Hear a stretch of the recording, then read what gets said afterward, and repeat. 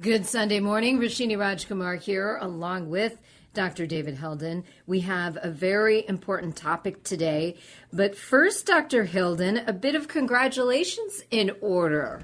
Really? Good morning, Rashini. I don't know what you're talking about. Good morning. Well, it appears, maybe they didn't let you know yet, that you and three of your colleagues, CEO Jennifer DeKubelis, Dr. John Hick, and Dr. Mark Linzer, were recently selected as 4 of Minnesota's 100 most influential healthcare leaders by Minnesota Physician Publications. Well, thank you very much. I did hear about that. I'm humbled about that. I think that the fact that I get the privilege of talking to tens of thousands of people every Sunday morning with you, I think that the Minnesota Physician recognized that as perhaps something that was of some value to people. So I'm humbled to receive that. My colleagues there, our CEO, Jennifer, is an outstanding healthcare leader.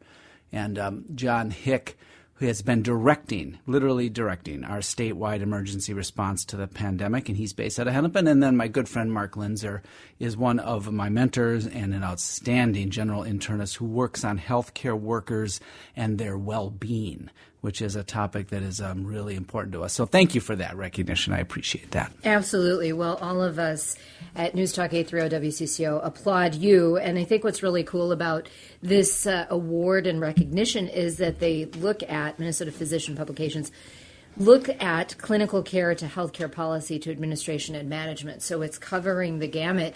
And I think regular people, we lay people, don't always understand that it's not just about one of those things. All of those things have to be in sync for patients to get the best care.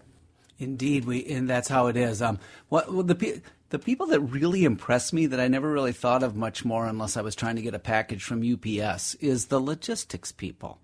They're probably as important, if not more important than anybody right now, is people with skills at planning and supply chains and organizing.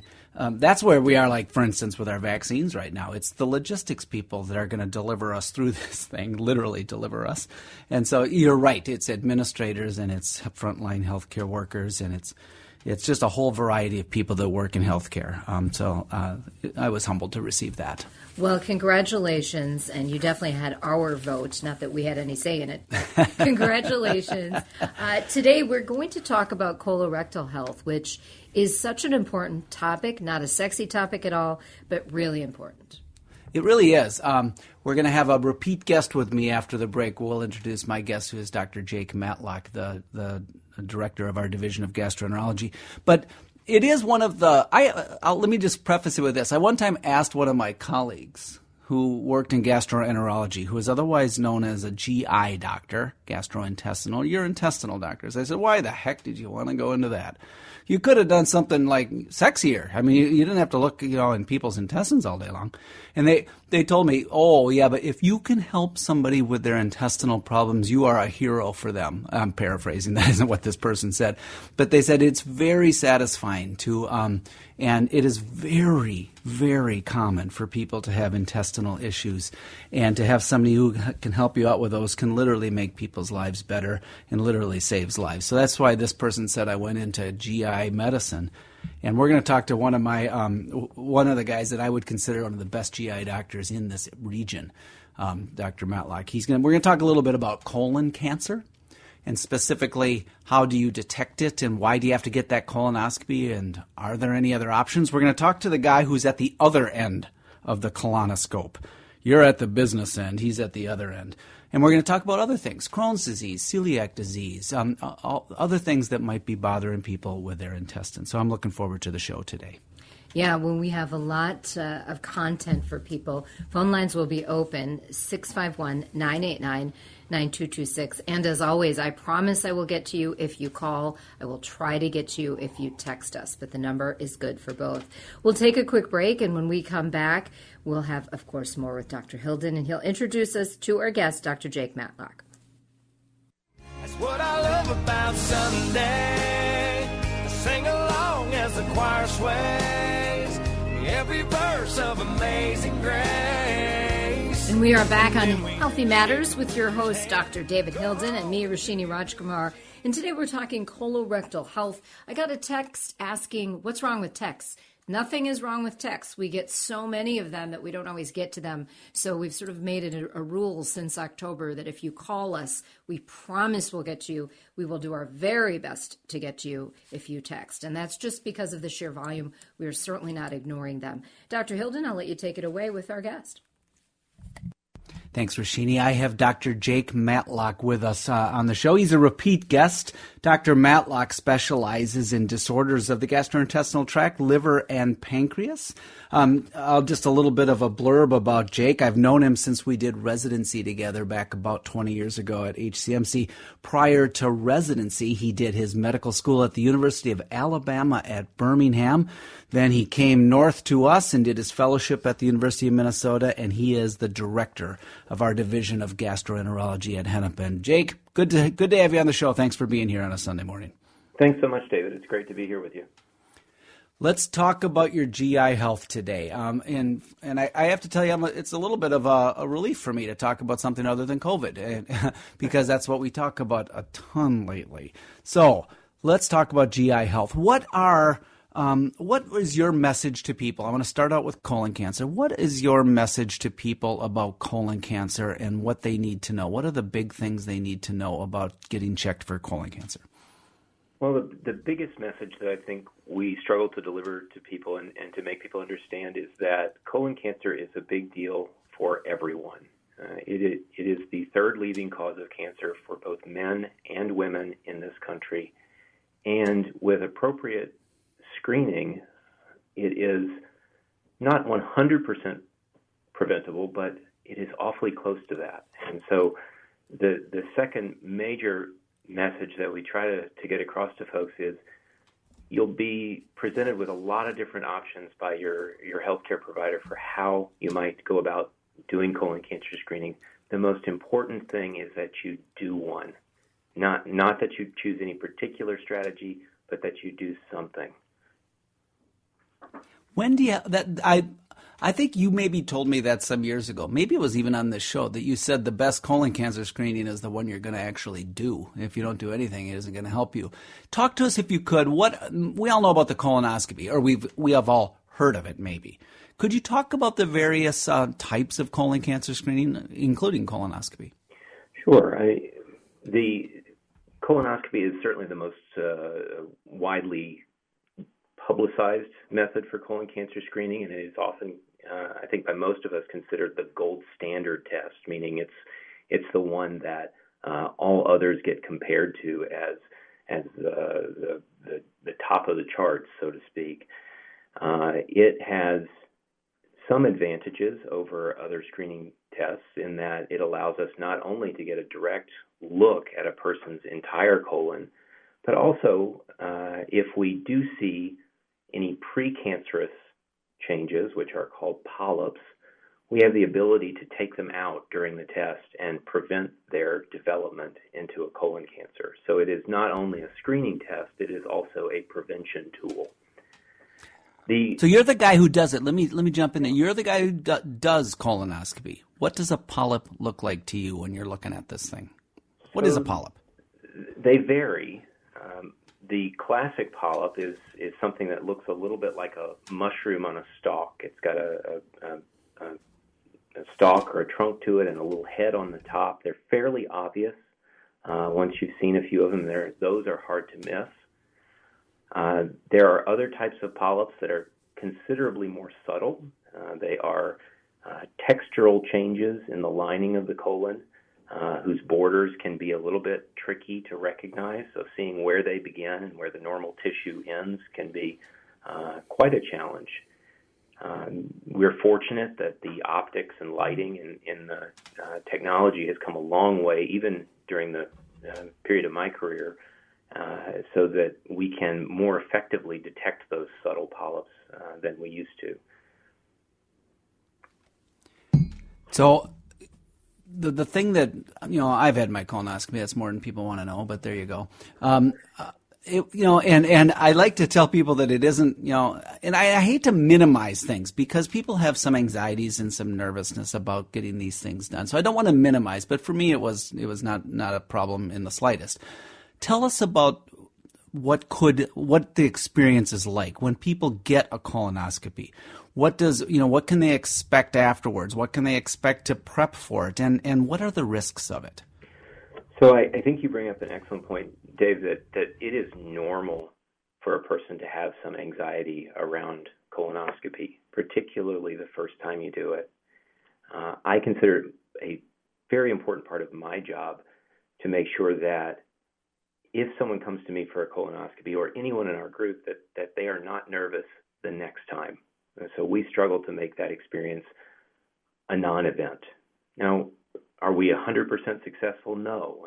As you mentioned, there are things that can go wrong during a colonoscopy. They are fortunately quite rare. The removal of polyps can lead to bleeding in the colon. That is about a 1 in 500 to 1 in 1,000 event when we remove polyps, depending on how big they are and so forth. It is thankfully extremely rare for us to do permanent harm to the colon by poking a hole in it. That's a 1 in 5 to 10,000 type of event. But most of the time, what people experience is that they get some medications to relax them. They either are relaxed and not really caring what's going on, or they're completely asleep for the procedure, and they either watch along with us, depending on their preference, or go to sleep and wake up and it's over.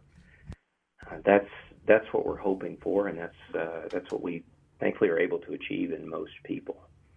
That was how it is for me. I did mine at Hennepin, and it was some of my own colleagues doing it, and the nurse looks at me and I said, I'm going to watch along with you. And I'm looking at the monitor and I'm watching my own colon. And I said, I'm going to be unlike other people. I'm going to be engaged. I'm going to talk to you. I'm going to watch my own colonoscopy.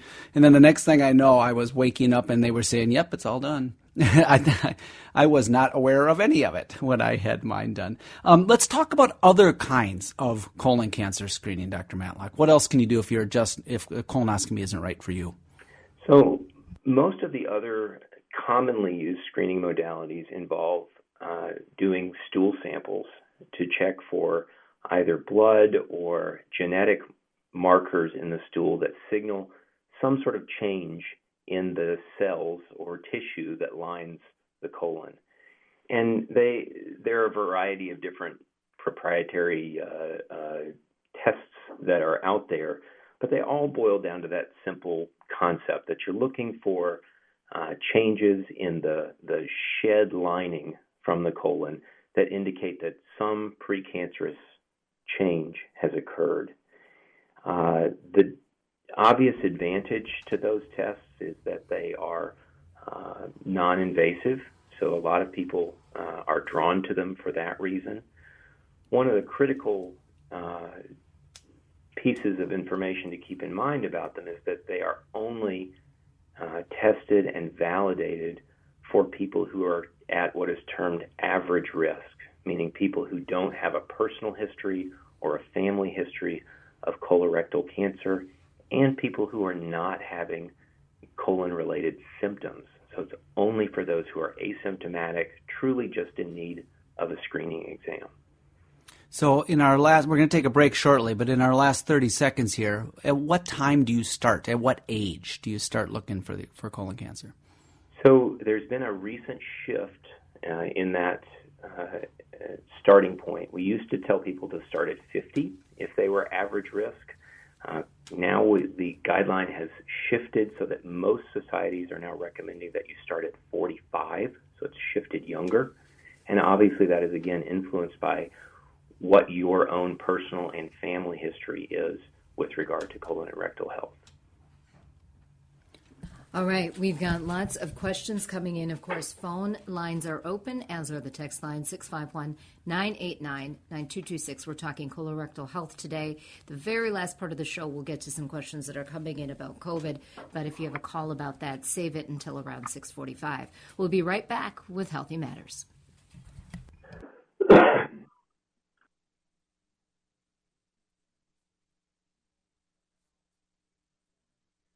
What I love about Sunday, I sing along as the choir sways every verse of Amazing Grace. And We are back on Healthy Matters with your host, Dr. David Hilden, and me, Rashini Rajkumar. And today we're talking colorectal health. I got a text asking, what's wrong with texts? Nothing is wrong with texts. We get so many of them that we don't always get to them. So we've sort of made it a rule since October that if you call us, we promise we'll get to you. We will do our very best to get to you if you text. And that's just because of the sheer volume. We are certainly not ignoring them. Dr. Hilden, I'll let you take it away with our guest. Thanks, Rashini. I have Dr. Jake Matlock with us on the show. He's a repeat guest. Dr. Matlock specializes in disorders of the gastrointestinal tract, liver, and pancreas. Just a little bit of a blurb about Jake. I've known him since we did residency together back about 20 years ago at HCMC. Prior to residency, he did his medical school at the University of Alabama at Birmingham. Then he came north to us and did his fellowship at the University of Minnesota, and he is the director of our division of gastroenterology at Hennepin. Jake, good to have you on the show. Thanks for being here on a Sunday morning. Thanks so much, David. It's great to be here with you. Let's talk about your GI health today. And I have to tell you, it's a little bit of a relief for me to talk about something other than COVID, because that's what we talk about a ton lately. So let's talk about GI health. What is your message to people? I want to start out with colon cancer. What is your message to people about colon cancer and what they need to know? What are the big things they need to know about getting checked for colon cancer?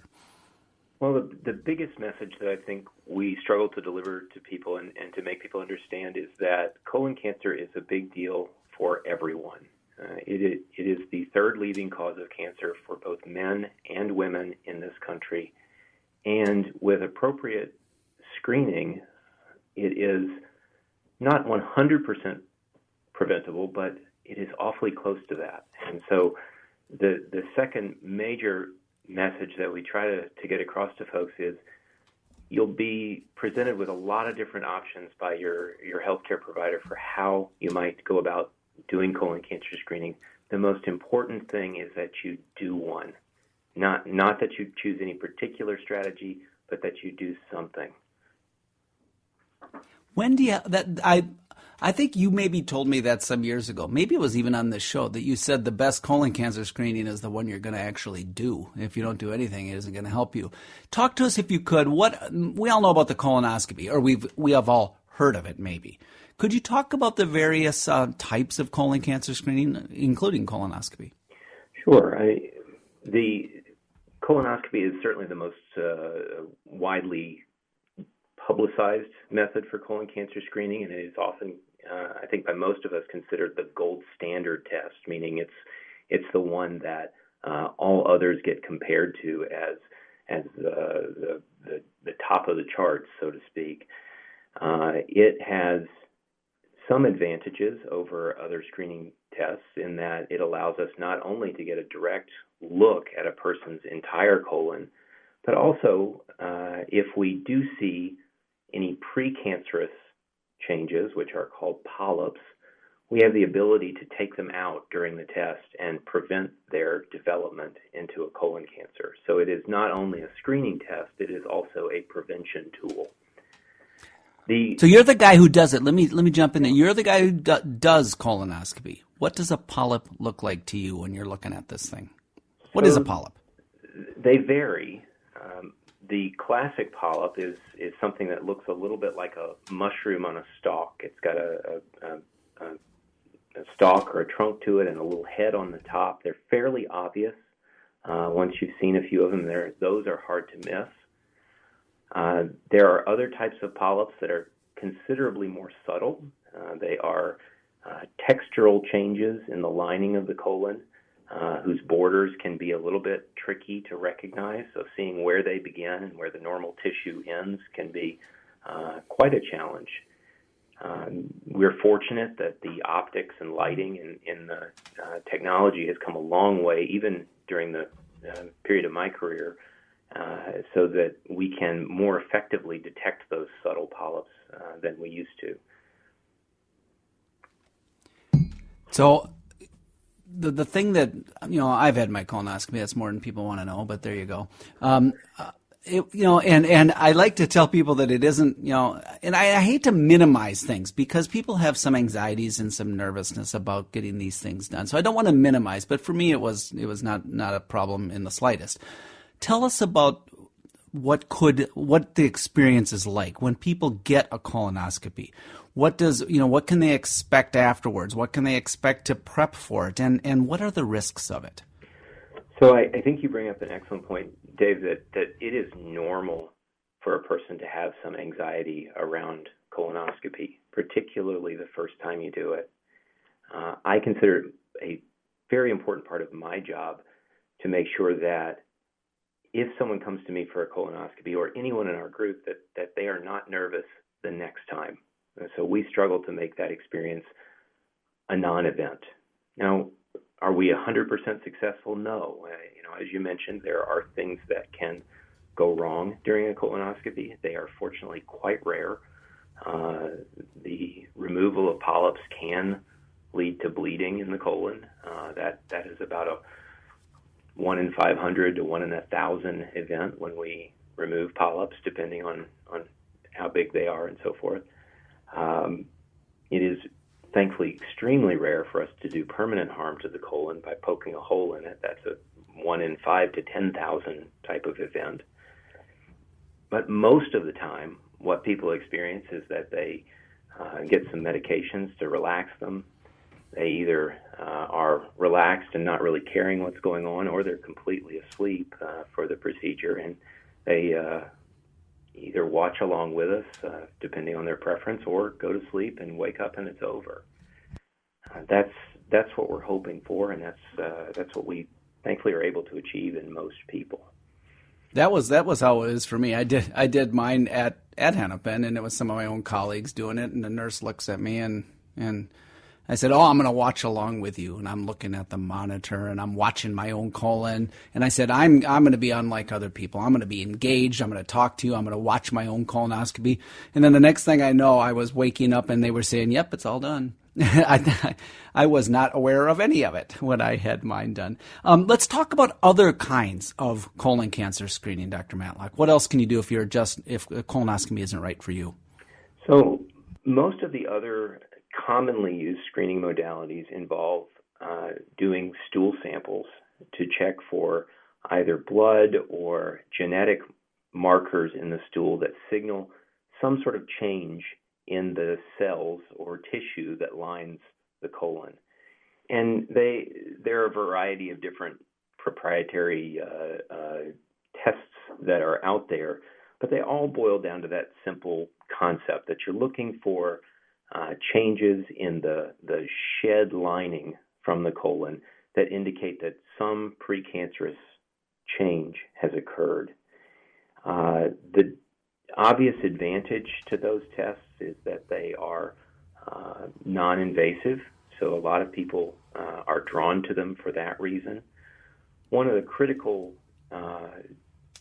pieces of information to keep in mind about them is that they are only tested and validated for people who are at what is termed average risk, meaning people who don't have a personal history or a family history of colorectal cancer, and people who are not having colon-related symptoms.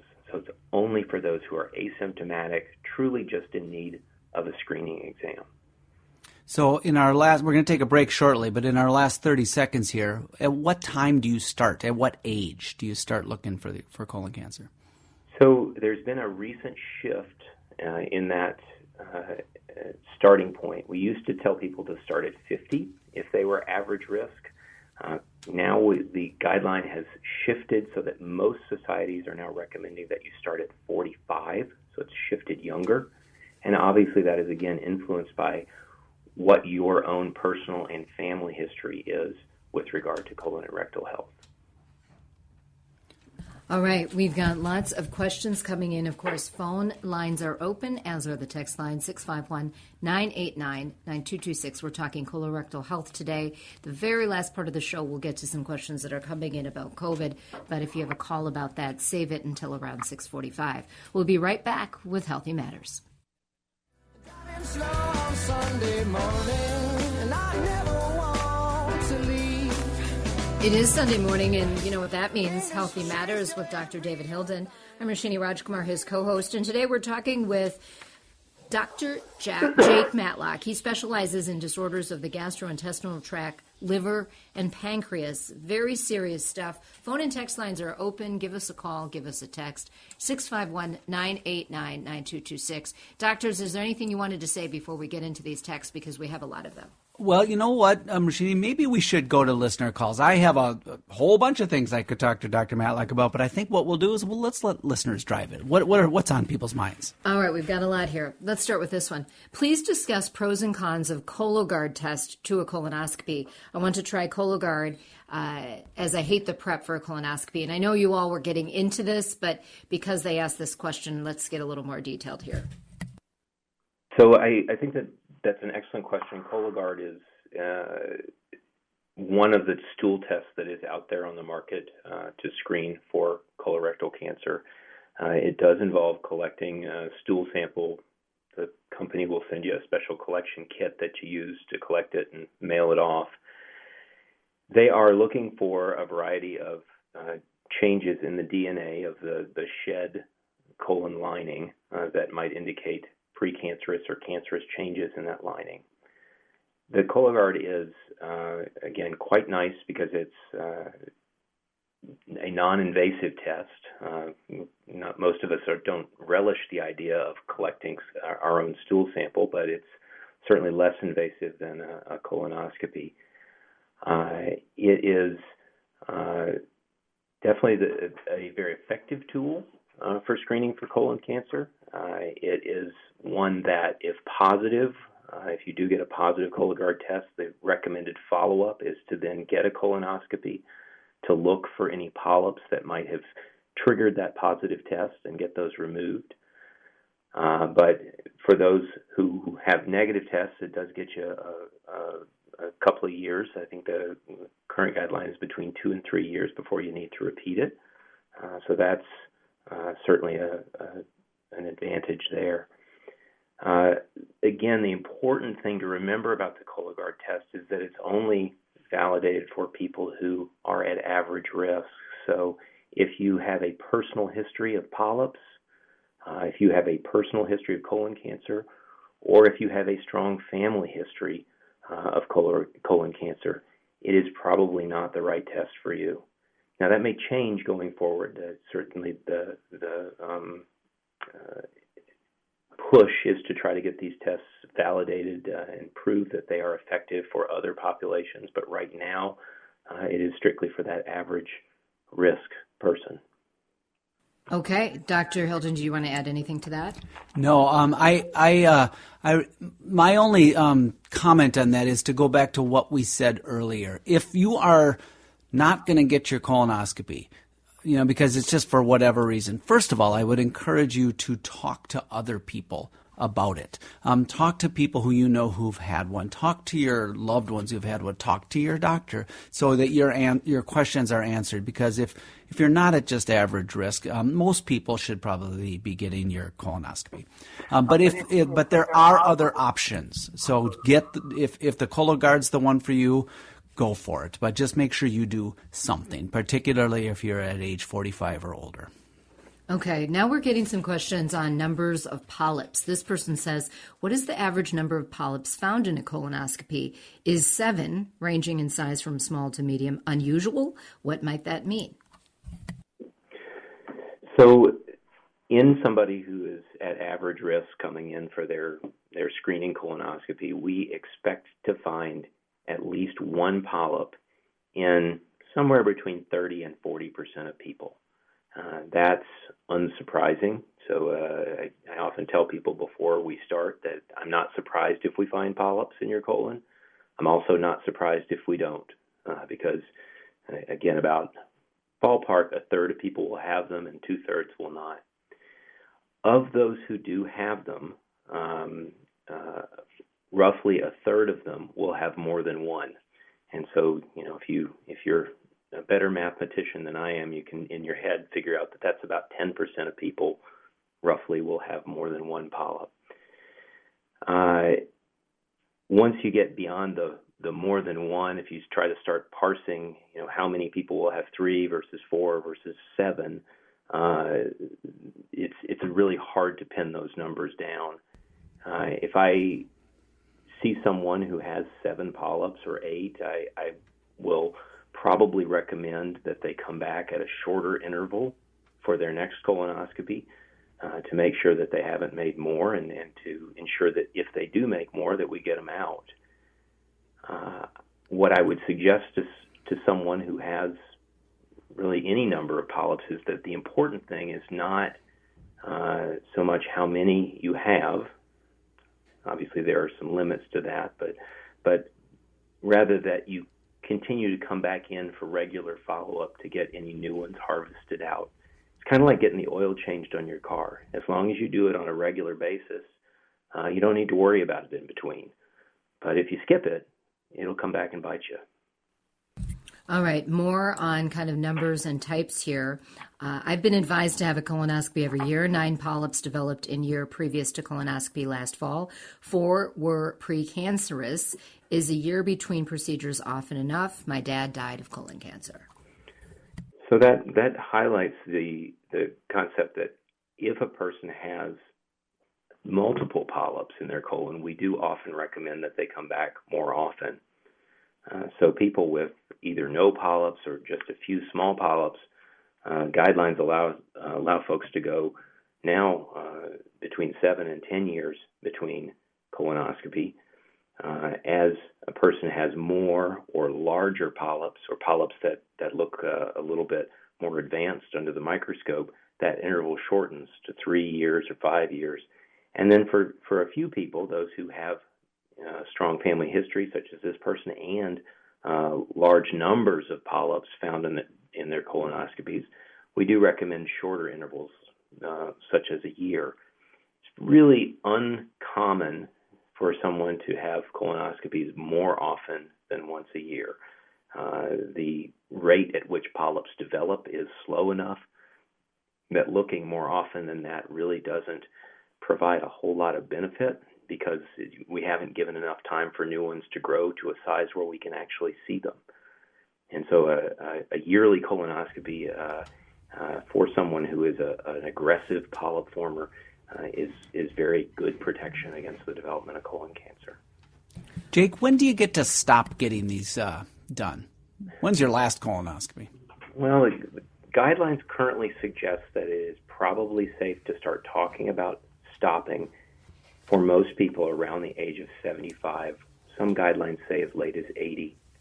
I think that is a broad guideline, and really the individual should discuss it with their own healthcare provider, because what we're trying to balance are what are the risks of doing the procedure as one gets older or as one gets other health conditions. And I think that for me is the more important issue, is not so much your age, but what other health conditions do you have that might impact the risk from the procedure.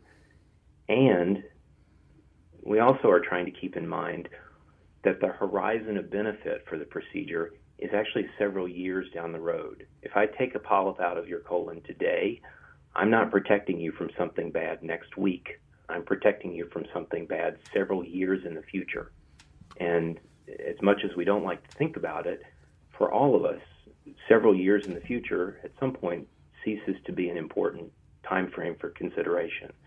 So that decision about when it might be safe to stop really depends on a lot of your own personal health factors, and that's something that you should definitely discuss with your doctor along the way, because it's not something that you need to do for most people when you're in your late 90s and if you've never had a polyp in your life and you've made it this far, you could probably quit.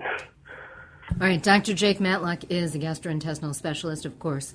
He is with our host, Dr. David Hilden. We have only a couple minutes. I want to get through a lot of these texts because you're getting a lot of them, so maybe we can get through those quickly before we have to go to break.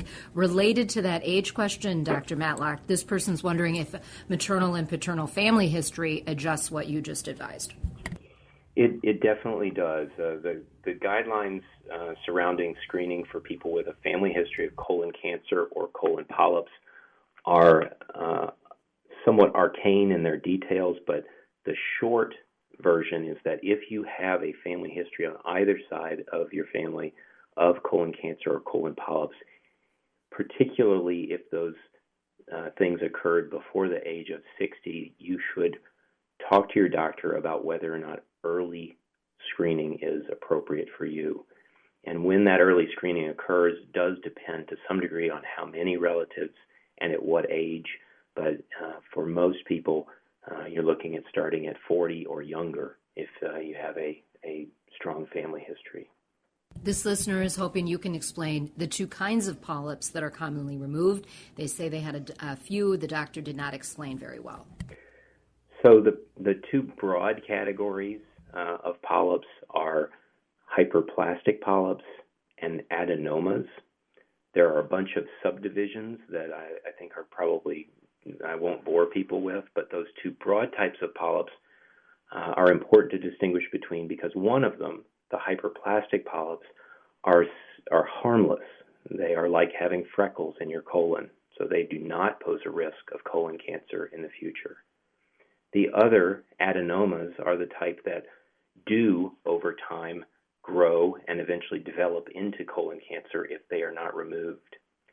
When we do a colonoscopy, particularly for smaller polyps, it can be difficult to tell which we're looking at just on visual inspection. And so the usual practice is to take all polyps out, and then we send them down for biopsy, and the pathologists, the folks who look at the slides, look at the biopsy specimens under the microscope, they'll tell me what type of polyp it was. And that appearance under the microscope will then help me to determine what the appropriate recommendation is for somebody about their risk and when they should come back. In either case, the polyp is gone, so the risk of that polyp is over. All right, Dr. Matlock, I want to remind people our phone number, 651-989-9226. When we come back from break, we'll also cover some COVID topics with you. You can text or call us. In about 10 seconds or less, I want to do this last question from the listeners. What if someone has mobility issues? How do they prepare for a colonoscopy if they have problems getting to the bathroom? So we actually run a clinic at Hennepin for folks who have challenges with the colonoscopy prep of any sort. And for most people, if we sit down and talk through what the specific barriers are, we can figure out a strategy to get them through the prep. And that's something I would strongly recommend if you're concerned about it. Sit down and talk to one of us, because we can usually figure it out with you. All right, Dr. Jake Matlock, one of the fabulous doctors at Hennepin Health. He's a gastrointestinal specialist. And at the end of the show, Dr. Hilden will remind us how to get in touch with all of the docs over there. Thank you so much, Dr. Matlock. We'll take a quick break. Your calls and texts on COVID and some colonoscopy issues. When we come back, 651-989-9226. We are back. Rashini Rajkumar and Dr. David Hilden, hosting Healthy Matters this morning, presented by Hennepin Healthcare. We will get to, if we can, we'll get back to some colorectal health questions, but there were so many questions being called and texted in about COVID. We're returning to that just for a couple minutes here. Dick is on the line from Fergus Falls. Hi there, Dick. Good morning. Thank you. Just a question about what's happening in Southern California, why and what's happening there, and more pointedly, does that mean that we may see a surge like that in the coming weeks in the Minnesota, Midwest part of the country?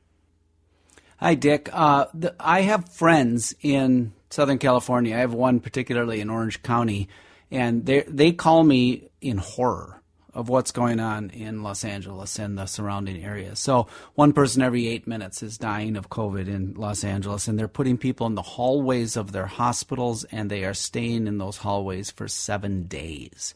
They wait 7 days for a bed in the hospital, and the staff is literally just running on fumes. Whether we're going to get it here, I don't know. I hope not. We've had really two big surges here, the one in the springtime and then the one in November. We are at a little bit of a lull here, but this is how this thing works. It kind of comes and goes.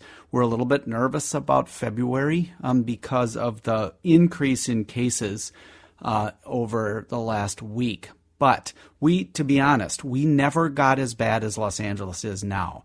Los Angeles is more likely is more similar to what New York was like. And so my friend in Orange County also tells me rarely does she see people wearing a mask. And so that's why, right there. That is why it's so bad in Los Angeles. And we have about a 90% uptake in mask wearing in Minnesota. That's why we're not so bad here. So that's my message to folks. You have to do your social distancing, you have to do your mask wearing, and you have to wash your hands a lot. The last thing is that if we do those three things, the vaccine will come, and then we should be good by this summer. All right, Dr. Hilden, the Minnesota Department of Health confirmed a new strain of coronavirus that showed up in Minnesota. What can you tell us about that? Viruses really do mutate all the time. So this is not in the slightest bit unexpected that we'll have variants of it. The one that most people are thinking about is the B117, which is what was in Great Britain. And that one seems to be a little bit more transmissible. In other words, that one you can give it to other people more readily than the other variant, the earlier variant of COVID.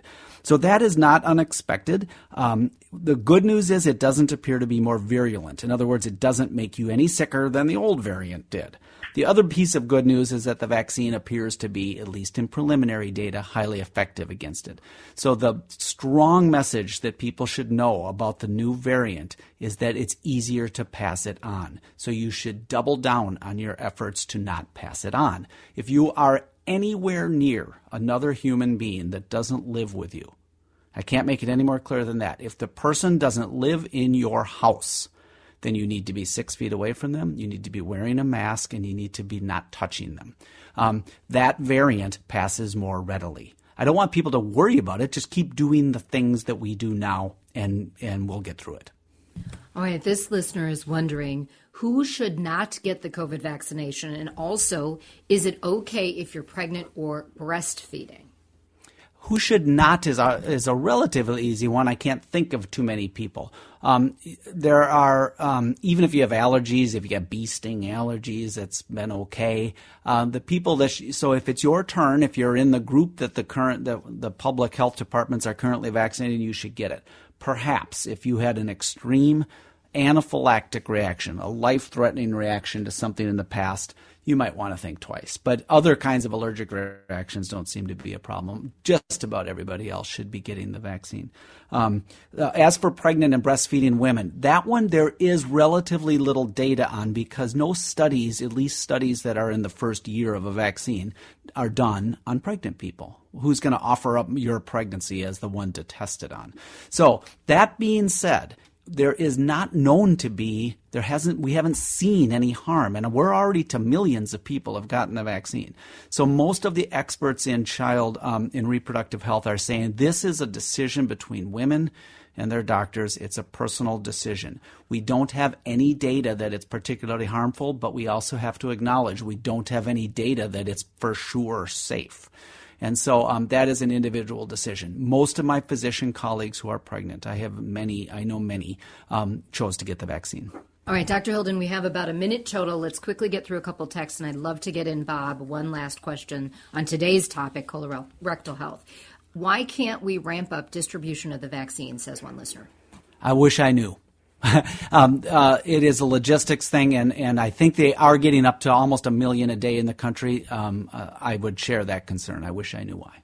Okay, and we'll go back to colorectal health. This person says, my father passed away from pancreatic cancer. Is this genetic?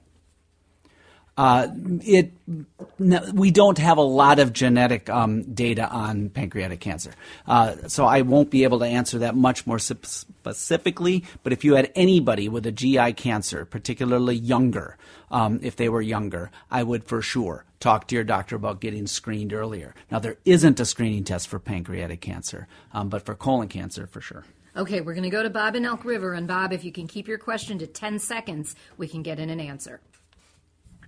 I went into the ER about a year ago with bloating and shortness of breath. They found my pancreas and liver enzymes elevated, my stomach inflamed. They put me on an acid reducer for about 4 months, and that seemed to help. All right, we'll get to Dr. Hilden's response because we are running up against the clock. You got about 8 seconds, Doc. I'm sorry, Bob. All I can say is that bloating can be caused by any number of things: inflammatory bowel disease, cancers, digestive problems. Go see your primary doctor first, and then you can go in. If that's not helpful, you can go into a GI doctor. All right. Wow. What a day. We got open lines next Sunday. Dr. David Hilden and I will be back on Healthy Matters. Same time, same bat place, 7 to 8 a.m. on WCCO Radio.